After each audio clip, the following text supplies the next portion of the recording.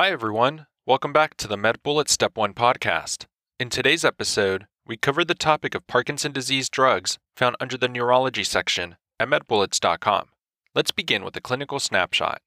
A 58-year-old man is brought by his wife due to worsening weakness and fatigue. She describes his movements as quote-unquote sluggish. The patient reports difficulty with typing on his keyboard and buttoning up his pants. On physical exam, there is a pill-rolling tremor at rest that improves with purposeful movement. There's also increased resistance to passive movement at the wrist and elbow.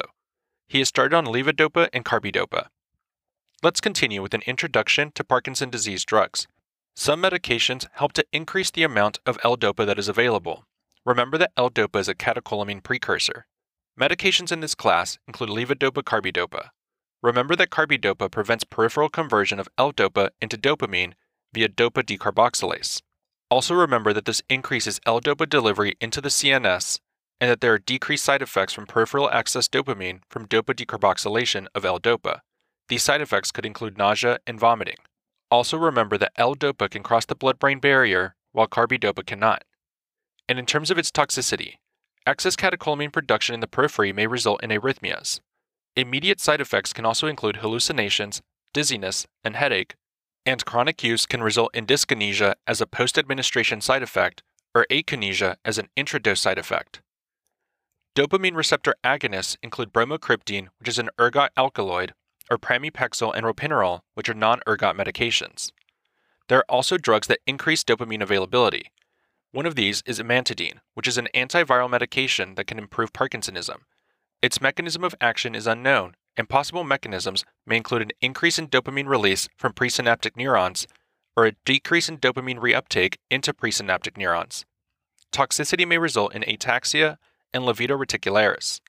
There are also drugs that prevent dopamine metabolism. This includes the monoamine oxidase type B inhibitors. They prevent degradation of dopamine into 3,4-dihydroxyphenylacetic acid, or DOPAC. Specific medications in this class include selegiline and razagiline. Another class is catechol-O-methyltransferase inhibitors. They prevent the degradation of dopamine into 3,O-methyldopa. Medications in this class include tolcapone, which works peripherally and centrally, or entacapone, which only works peripherally. And the last class is anticholinergics. Remember that under normal conditions, dopamine and acetylcholine are in electrochemical balance in the basal ganglia. There's a decrease in dopamine in Parkinson's disease, which leads to an increase in cholinergic sensitivity. Therefore, cholinergic medications worsen Parkinson's disease symptoms, and anticholinergics can improve Parkinson's disease symptoms. Medications in this class include benztropine and trihexyphenidyl. Now that we've discussed the major points relating to Parkinson's disease drugs, let's walk through some questions to apply what we've learned and get a sense of how the topic might be tested. For the first question, consider the following clinical scenario. A 59-year-old man is brought to the primary care clinic by his wife for recent behavioral changes. In the past 2 months, his wife has caught him stimulating his genitals in public on at least 5 separate occasions. Over the same time frame, he has also taken up online gambling and has lost a large sum of money. He denies any recent cognitive changes. His medical history includes hypertension, for which he takes amlodipine. He was diagnosed with Parkinson's disease 3 months ago and started on pramipexole.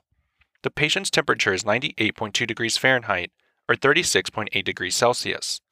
Blood pressure is 124/80, pulse is 64 beats per minute, and respirations are 16 breaths per minute. Physical exam reveals an irate-appearing man who loudly proclaims his annoyance at the long wait. His fingers exhibit a slow tremor at rest.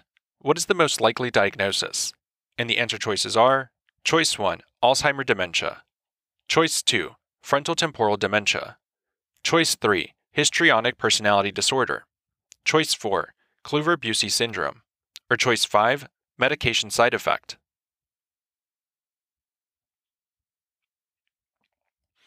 The best answer to this question is choice 5, medication side effect.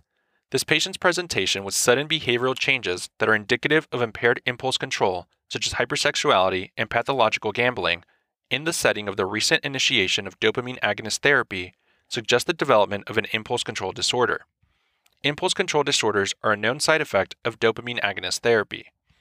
There are 3 main dopaminergic pathways in the central nervous system, consisting of the nigrostriatal pathway, mesocorticolimbic pathway, and tubero-infundibular pathway. Parkinson's disease is caused by degeneration of the nigrostriatal pathway. Thus, dopamine agonists such as pramipexole, ropinirole, or bromocriptine are used in the initial treatment of Parkinson's disease, especially in younger patients.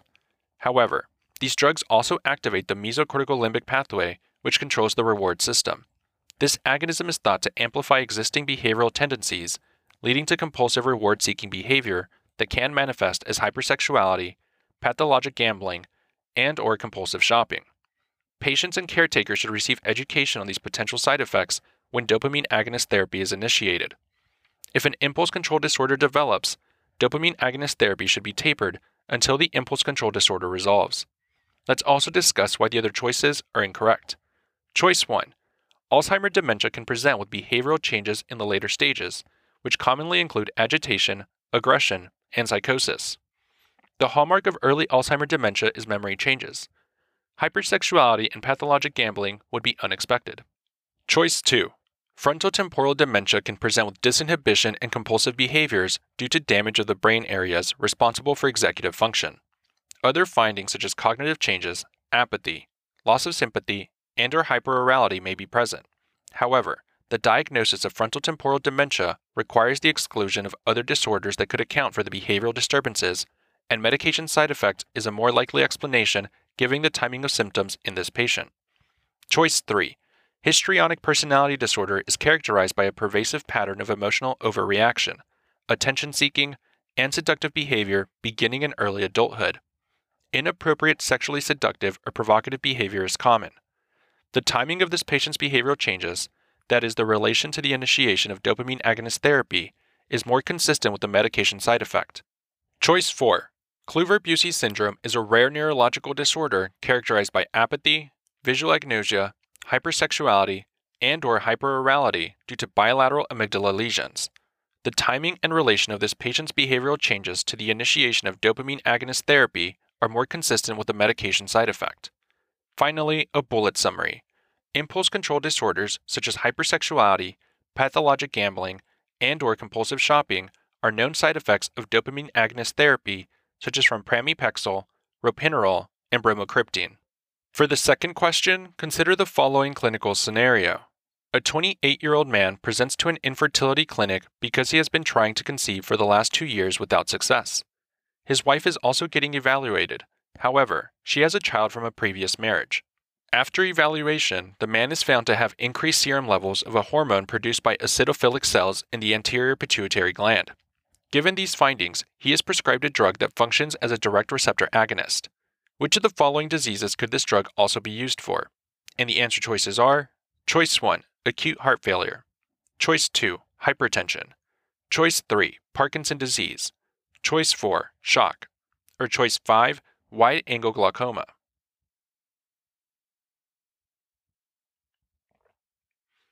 The best answer to this question is choice 3, Parkinson's disease. This patient with infertility and an elevated prolactin level was most likely prescribed the direct D2 dopamine receptor agonist bromocriptine. This drug can also be used in the treatment of Parkinson's disease. Dopamine is a neurotransmitter that has 2 main receptors in the brain. The D1 receptor is linked to the G-alpha-S second messenger pathway, and the D2 receptor is linked to the G-alpha-I second messenger pathway. Notably, the D2 receptor pathway is important in suppression of pituitary hormone production as well as in basal ganglia function. A defect in either of these pathways can result in disease states. Loss of prolactin suppression by D2 can lead to overactivity of prolactin and infertility. Loss of D2 function in the nigrostriatal pathway will result in Parkinsonian features. The direct D2 agonist bromocriptine can therefore be used in both of these diseases. Let's also discuss why the other choices are incorrect. Choice 1. Acute heart failure can be treated with the inotrope dobutamine. However, this drug functions as a beta-adrenergic agonist. Choice 2. Hypertension can be treated with pheneldiprate. However, this drug functions as a selective D1 agonist rather than a D2 agonist. Choice 4. Shock can be treated with norepinephrine and dopamine. However, these drugs would not be used in the treatment of hyperprolactinemia because they are not selective for D2 receptors. Choice 5. Wide-angle glaucoma can be treated with phenylephrine. However, this drug functions as an alpha-1 agonist. Finally, a bullet summary. The D2 agonist bromocriptine can be used to treat hyperprolactinemia and Parkinson's disease. That's all for this review about Parkinson's disease drugs. We hope that was helpful. This is the MedBullets Step 1 podcast, a daily audio review session from MedBullets, the free learning and collaboration community for medical student education. As a reminder, you can follow along with these podcast episodes by reviewing the topics directly on medbullets.com. You can listen to these episodes on the MedBullets website or phone app while reading through the topic. If the MedBullets podcast has been valuable to you, we'd be thrilled if you consider leaving us a 5-star rating and writing us a review on Apple Podcasts.